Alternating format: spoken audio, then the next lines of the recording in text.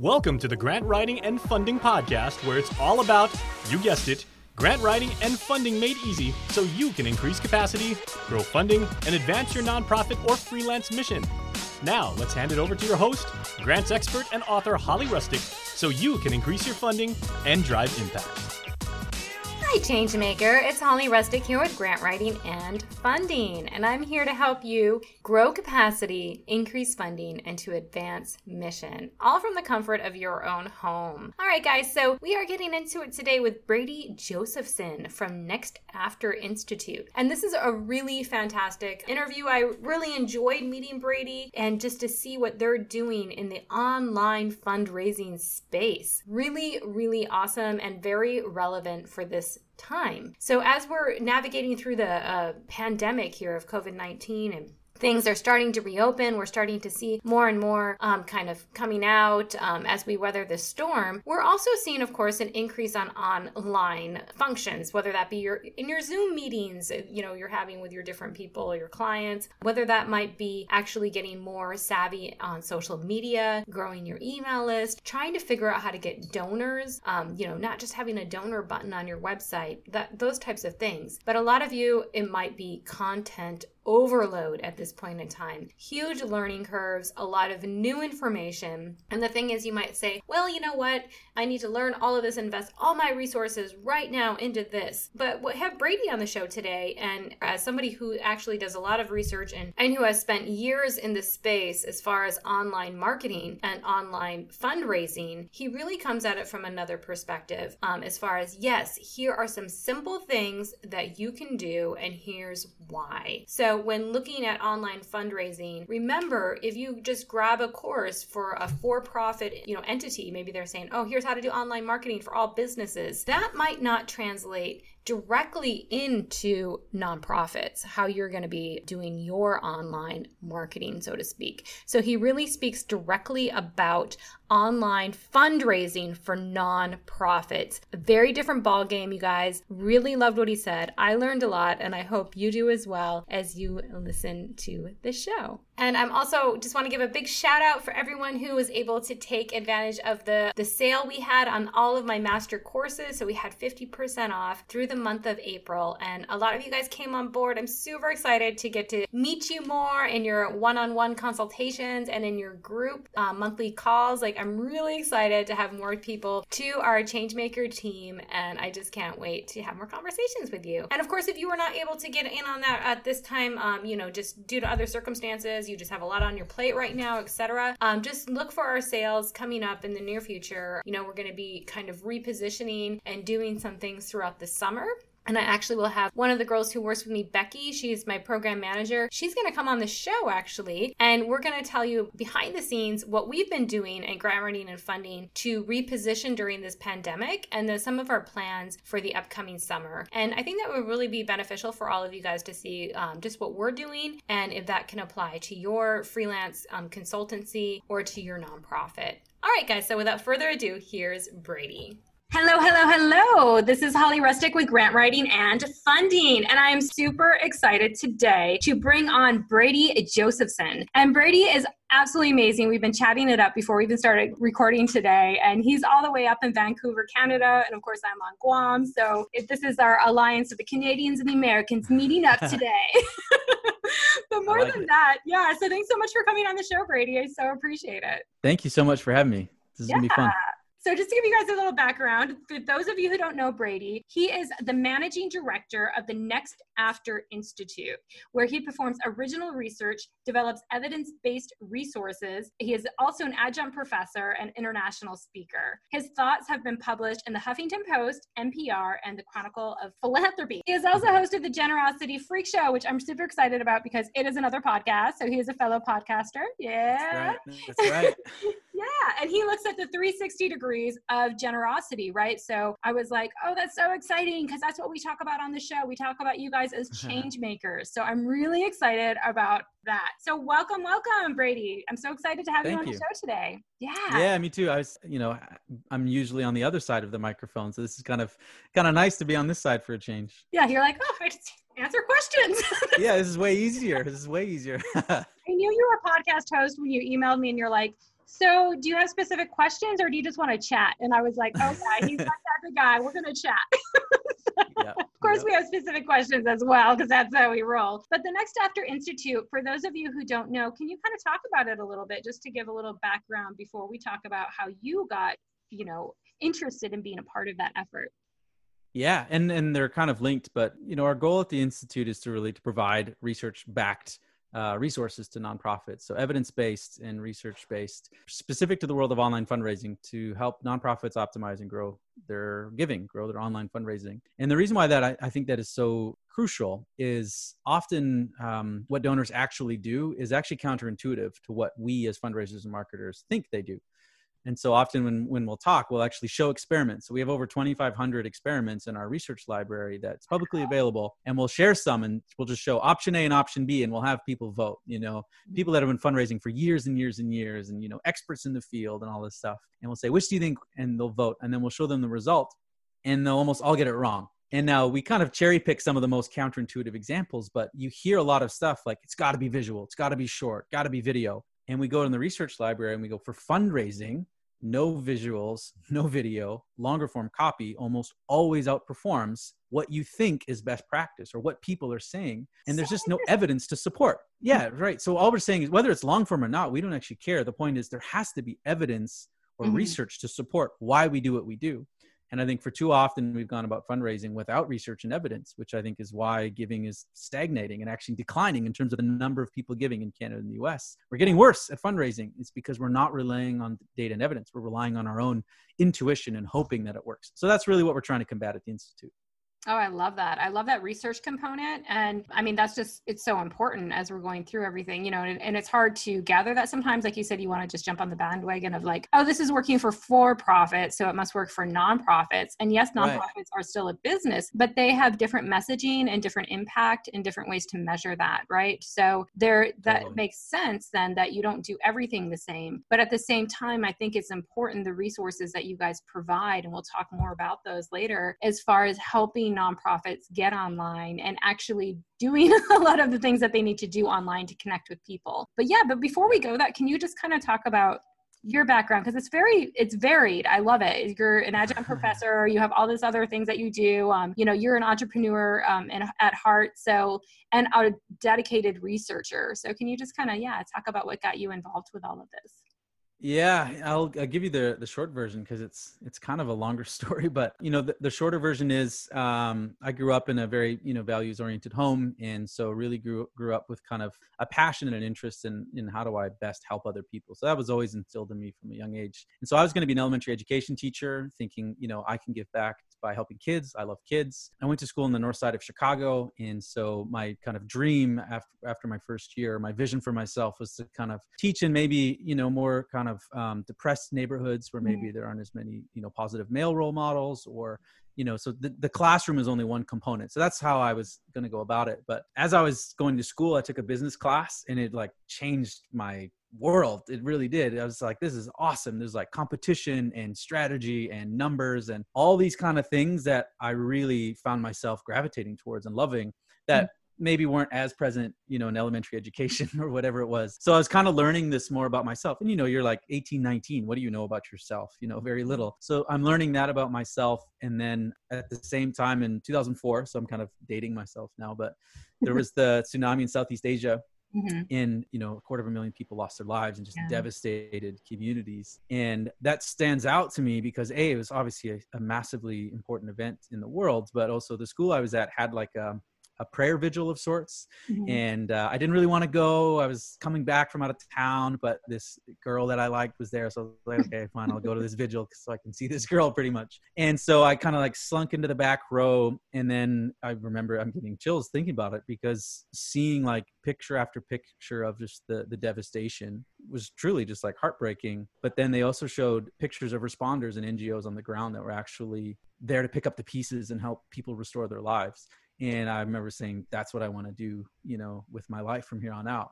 And so I changed my major the next week to start studying business with a focus in nonprofit management. The school I was at actually had a nonprofit management undergrad program. Nice. So that's kind of set me down this whole path of wanting to focus on kind of business and nonprofit. And then played baseball, blew up my shoulder, had surgery, ended up needing to go to grad school to save insurance costs. So before I knew it, I had a master's degree in nonprofit administration. And there I was, a pretty young, full-fledged charity nerd. So that's kind of how that happened.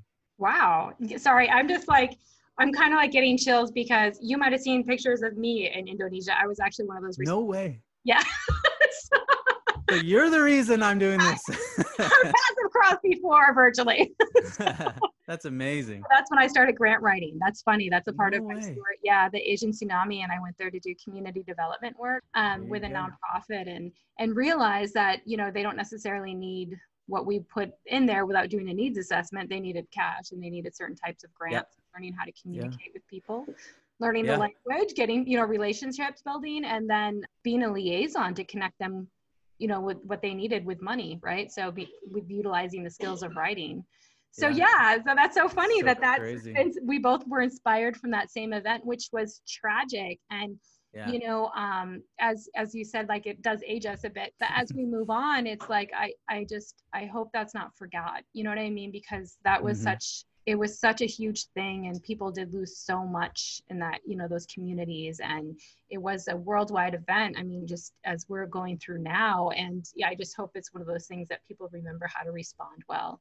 And so, wow, so interesting. Yeah, there you go. That's you got funny.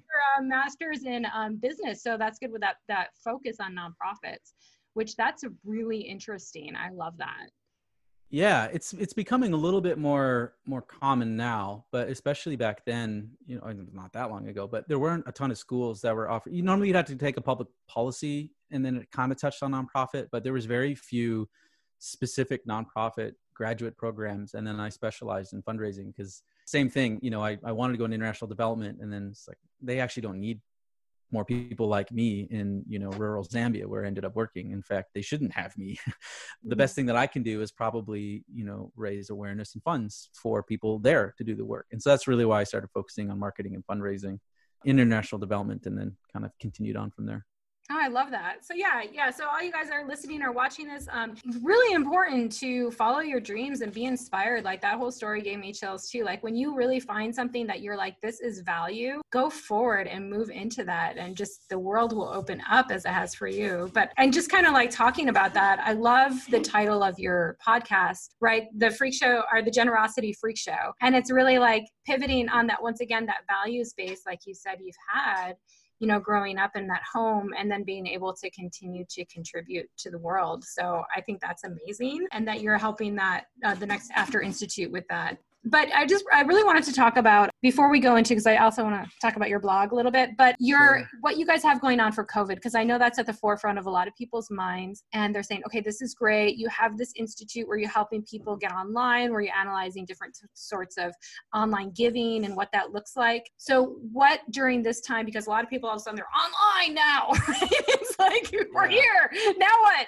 And they're kind of freaking out as far as like, I need money now. How can I get donations, et cetera, et cetera. So can you talk about those COVID resources that you have available, and some of the research that is lent to this discussion? Yeah, and then the really sick way, I guess, a lot of the research and work that we've been doing is now really important. And we wish people would have been doing a lot of this stuff and more interested years ago, but, better late than never, I guess. So really when the pandemic really struck, and there's this obviously huge increase in just like, what do I do? Questions. A lot of people were kind of quick to offer advice. Other people just quick to offer, I'm here to listen, which was great. And we kind of stood on the sidelines a little bit just because we don't know. I think that one of the coolest things about working for Next After, and one of the things that made me want to work for Next After, is just the open-handedness of like, we don't know everything. We really don't. Often as consultants, you're put in this role where like, well, you must have the answers. Yeah. And it creates this imbalance between like, we who have the answers and you who do not. And I think that's not super healthy. And it's just not true. Any consultants listening are laughing right now because they don't know, And so what's so cool about our methodology about research and testing is you don't need to know, but you need to have a process to know how to know. And that's what testing is, right? So like, I don't know if you should send 3 emails or 6. But I know how to run a test to figure out if you should run 3 emails or 6.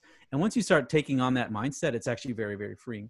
So when all this came up, we were saying, well, let's accumulate some data and research before we kind of start wading into what people should or shouldn't do. And so we started running experiments with some of our clients and analyzing some of the experiments that other people submit to our library. And then the other thing that we do in our research is we become a donor ourselves. So we'll make hundreds of donations to organizations and sign up for hundreds of email lists.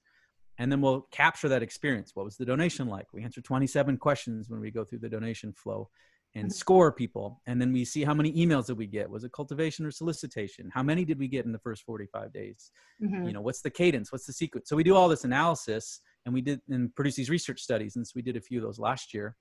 But then when this came, we said, well, you know what? We actually get all these emails still. So why don't we just see how these nonprofits are actually responding via email? So pretty quickly, we just kind of spun up this dashboard to say, here's how 152 nonprofits changed their email volume or not in 2020 compared to 2019. And then we've got some data wizards who can do some cool stuff and figure out, did the email mention coronavirus or COVID-19? Is this a newsletter or a solicitation? And then we just chart it out over time. And people seem to really like that because it at least shows what are other nonprofits doing. That's what we all want to know. Yeah. Boards are asking, well, you're saying we should fundraise, but what are other people doing? So to be able to show some data to say who is or isn't, and then we show the actual email examples. So if you want to see what, UNICEF is sending out, you can just click and see what UNICEF is sending. So that's like where we started. And then we pieced in other data that we have from Google Analytics to show web traffic behavior, online giving behavior, to show how is giving actually being impacted. So great, email volume's up, but are people responding? So to be able to throw in that other data set, we can say, yeah, actually conversion rate from email has actually gone up in the last 3 months, and it's higher than it was last year. So email volume's up, but email response rate seemingly is also up. So then it gives people some more confidence to say, oh, maybe we should actually send a few more emails, or maybe we should be, asking. So we wanted to provide some data and research in a more real-time fashion into the equation.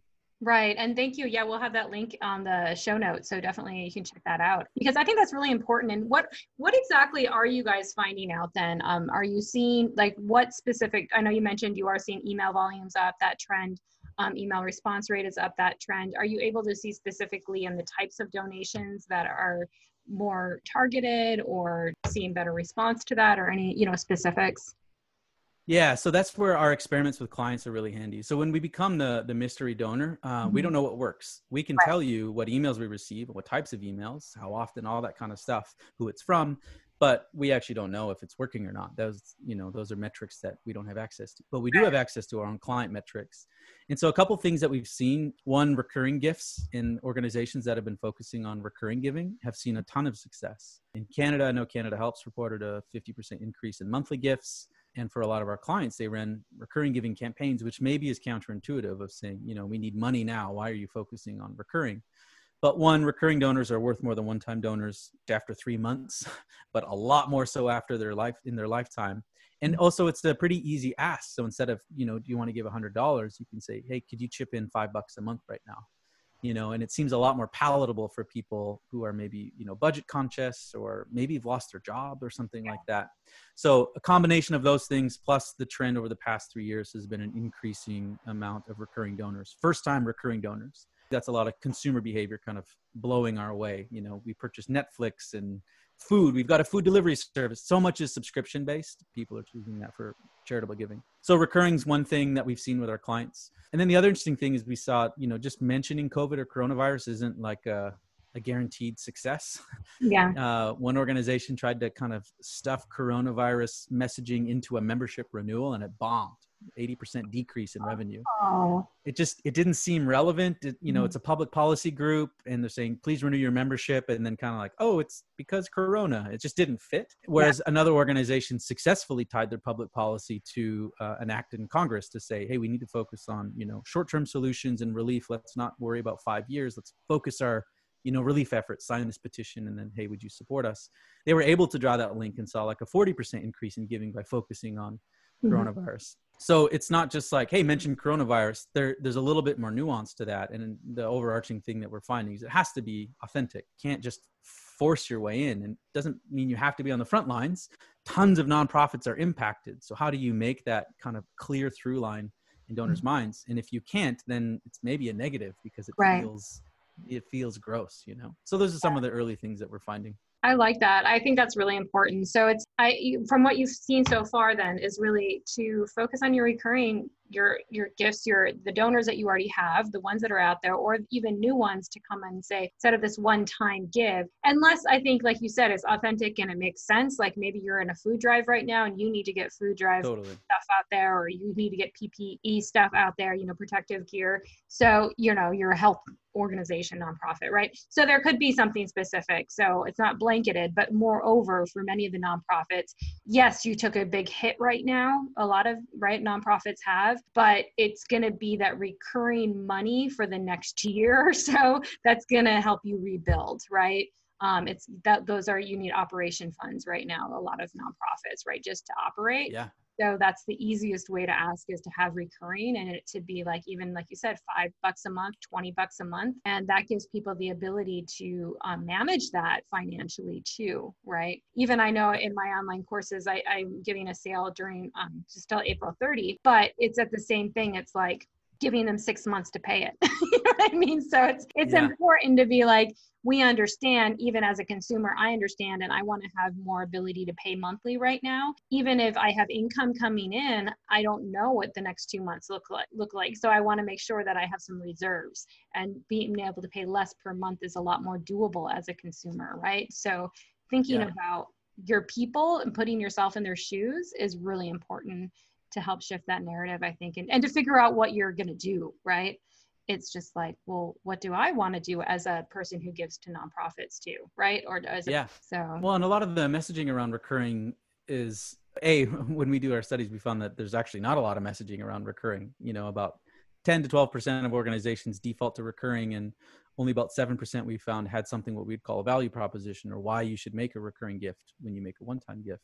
So there's very little reason for people to give, but for some of the do provide it, it's often like, help us, sustain into the future, or like weather the storm, or it's pretty organization centric, which is generally not a great thing for fundraising. Mm-hmm. But that message works really well right now, because of course organizations need some stability to figure out how the heck are they going to ride out the storm? What are they going to do 3 months from now? If they're worrying about funding, how do they help people? Mm-hmm. So I think there's also a natural inclination of like, I should actually give a little bit each month so that the organization can kind of plan. So it's a confluence of factors, I think, that are, making something like recurring successful right now. Now, how long that goes, I don't know. When we look at, the recession of 2008 or something, there's normally like a bump, a slump, a long recovery, and then even a bit of a surge. So, how long is this bump going to last? And will these recurring gifts stay once we get into more of the slump phase? It's TBD, but hopefully they do. Yeah, absolutely. So you have this type of this is the data that you've been able to pull, and we will definitely share that link. And just like a lot of the data that you have though, and a lot of the information you have, your courses is evergreen. So that means at this point in time, it works, and it works always, right? And these are things that you should be focusing on, definitely at this point in time, but always. And I even talk about that with nonprofits. Yeah, totally. Planning. Like, you should always do that, but now you have a really good reason to like sit down and actually do it. So it's the same thing with this, right?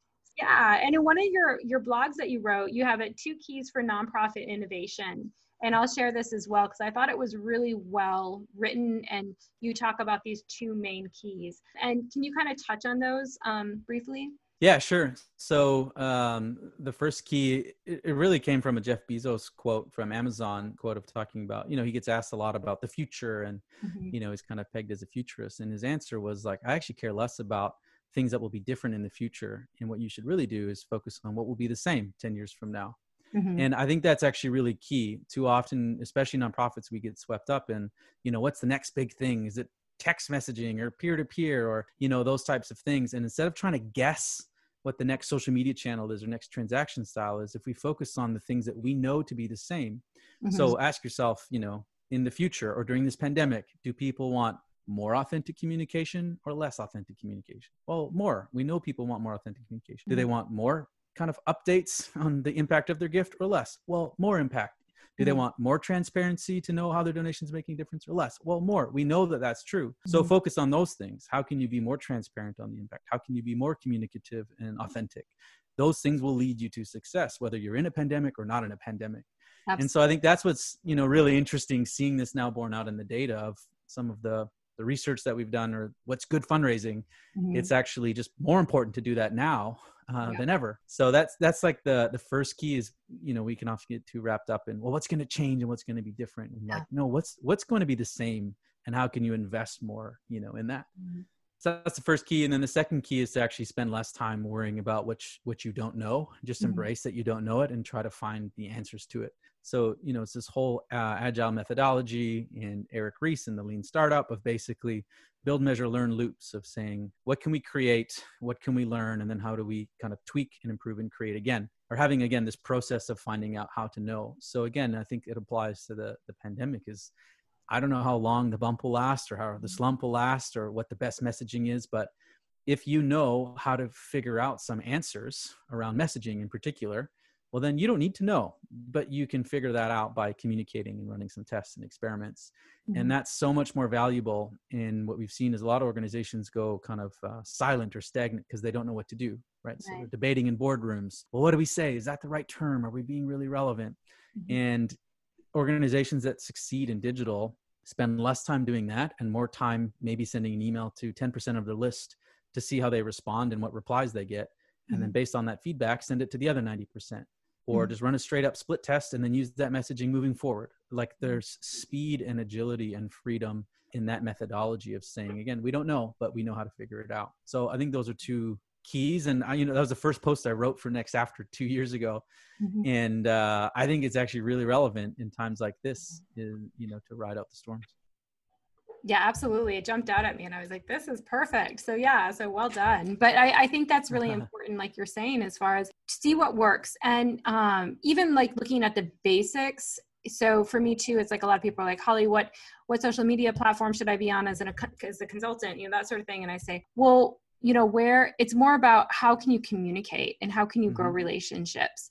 And then it's like, okay, yeah, LinkedIn right now in 2020, it's a great place for you to be. It might not always be. We're not always going to just just use LinkedIn, but at the same time, it's working and but it's moreover building relationships. So maybe you're like, well, I'm more comfortable on Instagram. You can build relationships there too, right? So it goes back to what works in building relationships for you, for your organization. So and it's just really cool to see that instead of just say, oh no, I have to be on Snapchat and I have to be on Twitter and I have to be on this and I have to be on that. Right. And then it's so diluted that there's no relationship building going on anymore. It's just content throw up. So it's like, like coming back and saying, well, what is the purpose? So I was really, I liked what you had to say. And the note not to know, someone was trying to say fumbling into the unknown right now or something. I was talking to a business leader yesterday and that's what she was saying. And she said, we're trying out different methods as far as like how we're going to pivot our business. They sell jewelry and that sort of thing, right? And very social enterprise. And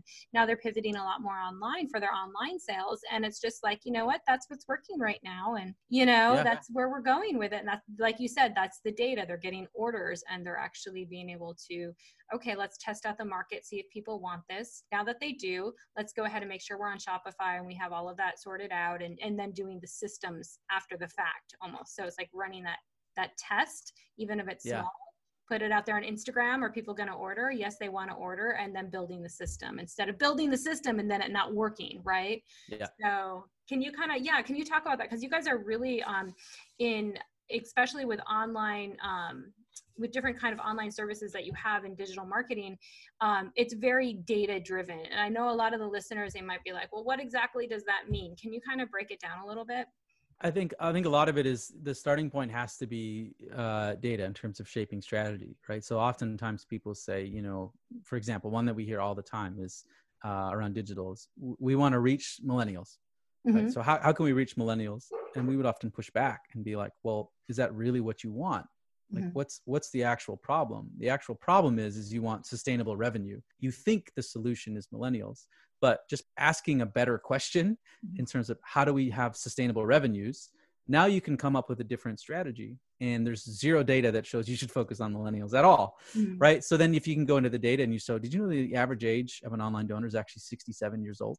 Did you know that people 75 plus make more online donations than any other generation, right? These are like stats that people probably don't know, but that's what the data says. So then we can rely. Say millennials give like 30% more or whatever. There's like these little, they're not looking at the overall trends, which that's amazing. Well done, people over 67.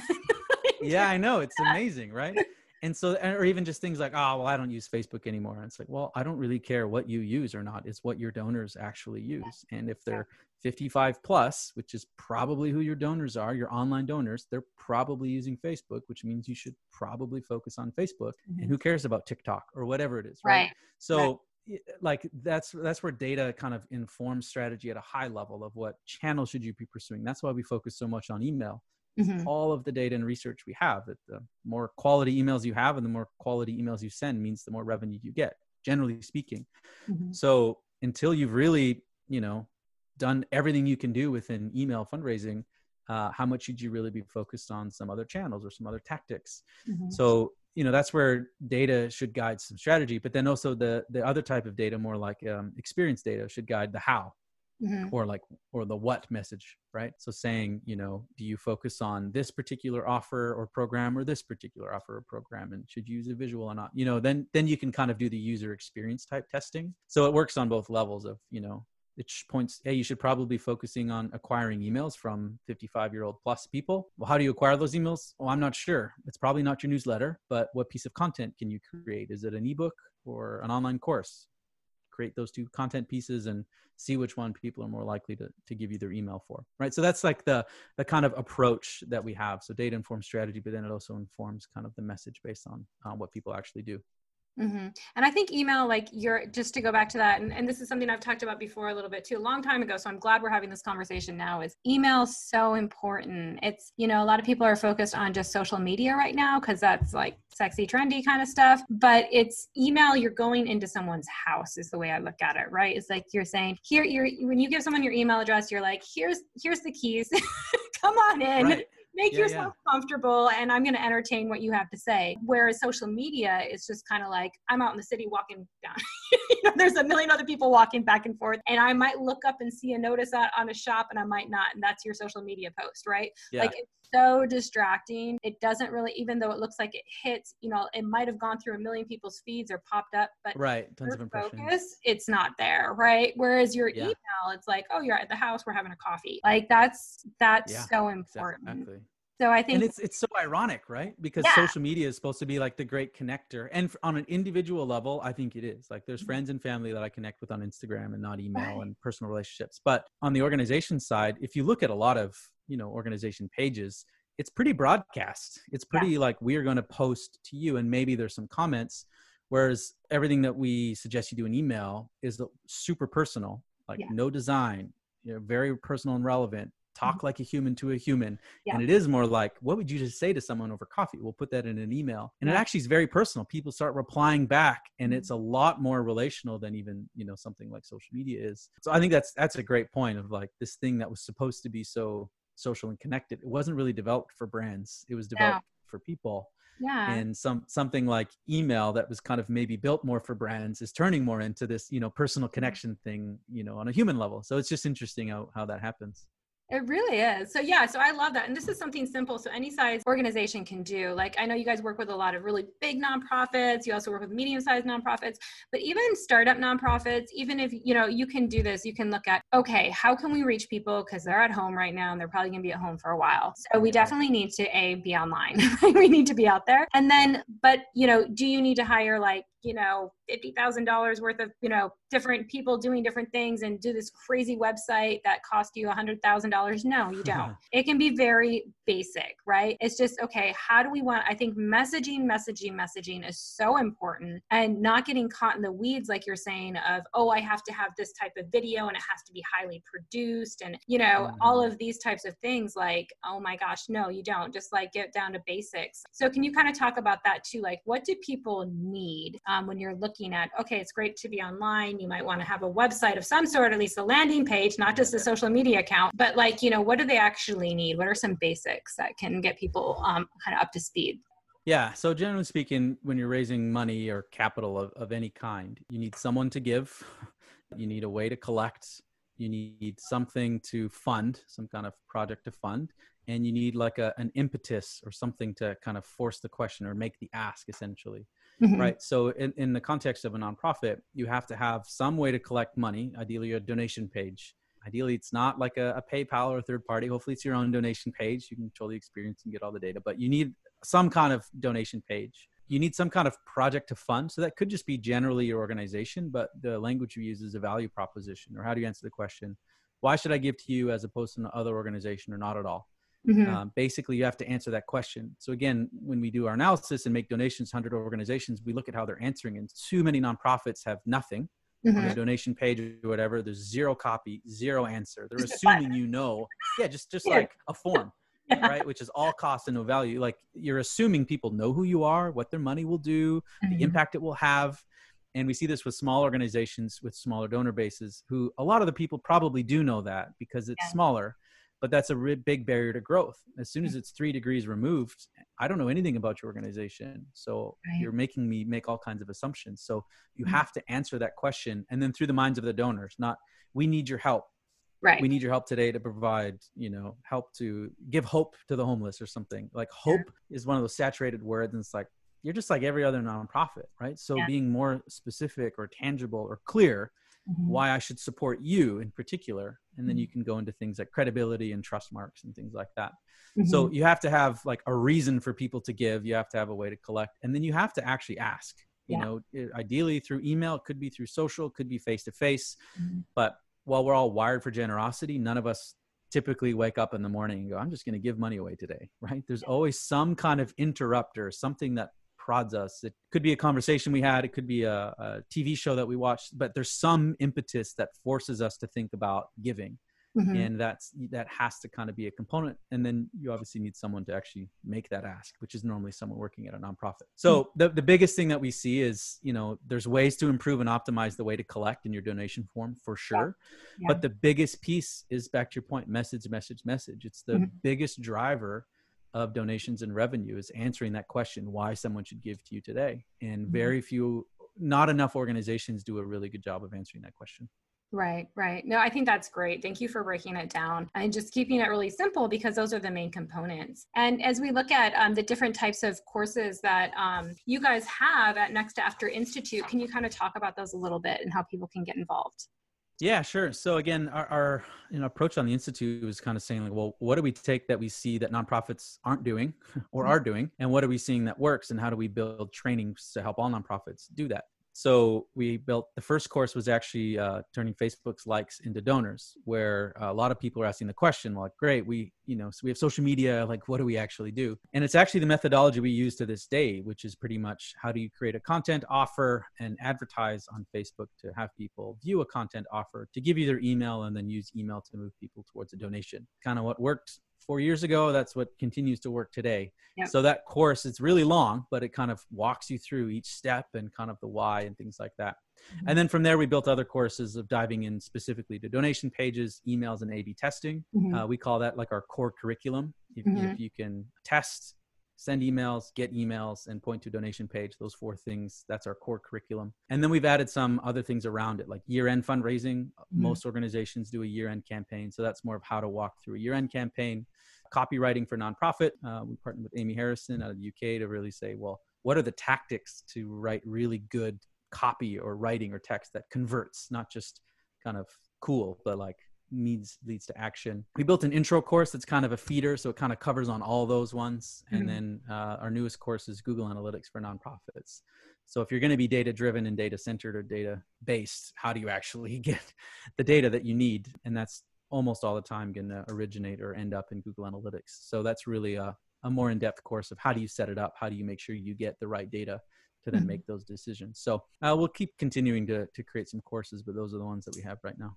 I love that. And what's so great about a lot of that is, like I said, you can start small. You can start very simple. You don't need to invest a lot of money. But as you see things that may start to work, right? Hopefully you're going, okay, now I have good messaging. People are starting to give. Now I might be thinking about investing more into Facebook ads. Now I might be, you're right. So then you're like, okay, so this is working. So now I want to invest in it, but I don't exactly know what to do. So that's where these courses could really come in handy as far as walking you step by step through these different approaches. So you wisely invest your money and get a higher return on those donations and building your community. So I think that's what's really, I was really gravitated towards that, your institute, because of you have it's very circular as far as looking at the different things to really build that. And specifically for nonprofits, because there's tons of other courses out there for regular business. Right. But this is specifically tailored for nonprofit. And I know we were talking about this before, is nonprofits and for-profits are different with their messaging, and they're different with their impact and their outcome and how they track ROI and, you know, all of these different things. So I think yours having a very specific niche in the market is important. So yeah, I definitely appreciate that. And then you also have a membership. So if people want to join you as far as getting all of your courses, they can be a part of the membership. So you guys can definitely check that out and see the different courses that they provide I'll put it in the show notes for Next After Institute. Yeah, but that's great. And then the last thing I just wanted to touch on before we wrap up here, Brady, and I appreciate your time today. This has been fun. Yeah. I'm learning a lot. Thanks.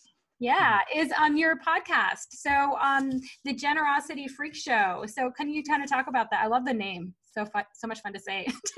Yeah, thanks. Well, that's all our boss, my boss, Tim. So for our conference every year, we have a pretty extravagant theme. Mm-hmm. And so last year, it was The Greatest Showman. Oh, okay. Mm-hmm. Like the Hugh Jackman movie, which I love. My I listen daughter's to dance soundtracks. last year was that. Oh, there you go. Concert, yeah. So at our conference, we had a circus troupe, and they did like, Fun. you know, people pouring drinks from stilts, and it was pretty out there. But anyways, when we were naming the podcast show is when we were very much in like the circus kind of theme. Mm-hmm. And so that's kind of like where the name comes from in terms of the freak show side of things and the tent and things like that. But the podcast is really, again, like we don't know everything. We know quite a bit around direct response and digital and online fundraising, but that's such a narrow component or just one component of the bigger generosity, you know, picture, you know, grant writing. We don't know anything about grant writing, you know, don't come to us and ask us about grant writing. I think that's one of the things that's interesting to me about the nonprofit space is people go, oh, you work with nonprofits, and they throw like 1.5 million nonprofits into one bucket. Oh yeah. Where you're in fundraising. And it's like, there's a huge difference between the way that we raise funds and the way that you raise funds. Some common threads for sure, but like very different.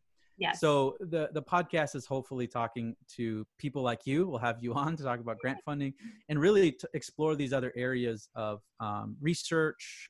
We get a lot of authors and researchers talking about what they're learning about, you know, human behavior in the nonprofit space or not. And then a lot of nonprofits. So we try to highlight like, hey, what are you doing? What's working? Yeah. You know, what experiments are kind of you running? And then a lot of vendors, because a lot of vendors are doing a lot of the research. So, you know, donation platforms and conversion rate optimization shops and things like that. I'd love to have more donors on to get more of their perspective. Yes. I'm not as plugged into donors. I know a lot of vendors and a lot of nonprofits. And then we're also trying to find, you know, a bit of like, well, what's next? So people that are maybe working in AI or people that are doing more advanced data, sophisticated models and things like that to try to, you know, it's less practical maybe of like, here's how to do it and more thought-provoking. It's the idea. So that's what we're trying to go for. Oh, I like that. Yeah. So looking at like the Teslas of the world. So yeah, it's important. Yeah, a little bit. I love it. Yeah. And I think that's great because even, you know, for this podcast too, that's why I was like, yes, I would love to have you on the show because this isn't something I specialize in and I know people need it. And I know it's a good conversation to have, right? So it's really looking at what is other types of funding related to nonprofits. And this is definitely a specialty, but it's an important piece that, you know, you might have the best project in the world. And if you can't communicate that to people, you know, then, and if you don't have a way set up, like you said, to actually receive donations, you're not going to get that many. And it's not going to be that people don't care because if they understood where you're coming from, they probably would care, but it's about having the system set up. Yeah. Yep. So this has been great. So where can people find you? So I think actually LinkedIn is a place I've been enjoying a lot. So you can just search for Brady Josephson or it's linkedin.com/in/Brady Josephson. Oh yeah. So that's me. Good. Yeah. That's way easier. Twitter too. I've been getting back into Twitter. I'm real up and down on Twitter. I'm into it right now, but I'll probably, you know, fade away. So that's me. But Next After, go to nextafter.com. And then we put together a landing page, nextafter.com/pod. That will have a couple featured resources and a few discounts for you if you're interested in some of those courses or membership or this kind of coronavirus response page. We'll get that up there so you can access those things. That's awesome. Yes. So I'll definitely have all this links in the show notes as well. So please do check it out. And definitely check out the Corona page. I think it's going to be really good for you guys to really gather some data as far as if you're thinking, how do I do it right now? How do I go ask for money? So at least that page will show, well, here's what people are doing. And you can kind of say, oh, okay, that resonates with me. This doesn't resonate with me, et cetera, right? So it just gives you that. I think that's so valuable to have that information. So I appreciate you guys taking the time to put that together. Yeah, absolutely. But yeah, so thank you so much, Brady, for coming on the show, and we'll definitely stay connected. Yeah, so any last words of wisdom for people during this time of what they can do as far as online fundraising? I think the thing that we almost always end our workshops and any type of training is just get started and get better. I think that's the thing, sitting on the sidelines or waiting for things to be perfect never works, but getting started now and finding out how to get better pretty much always works. So whether you're in a pandemic or not, I think that's the way to do better on digital. Awesome. Thank you so much. So get started and get better. Love it. All right. We'll talk to you soon, Brady. Thanks again. Good. Thank you. Do you want to join the Changemaker tribe and get courses, downloadable checklists, samples of awarded grants, behind-the-scenes live Q&A with myself and the tribe, and discounts on grant services? Be sure to join the Changemaker membership at www.grantwritingandfunding.com/membership. Thank you for listening to this Grant Writing and Funding podcast. I hope you've enjoyed your time. For more questions, email Holly at grantwritingandfunding.com or visit www.grantwritingandfunding.com.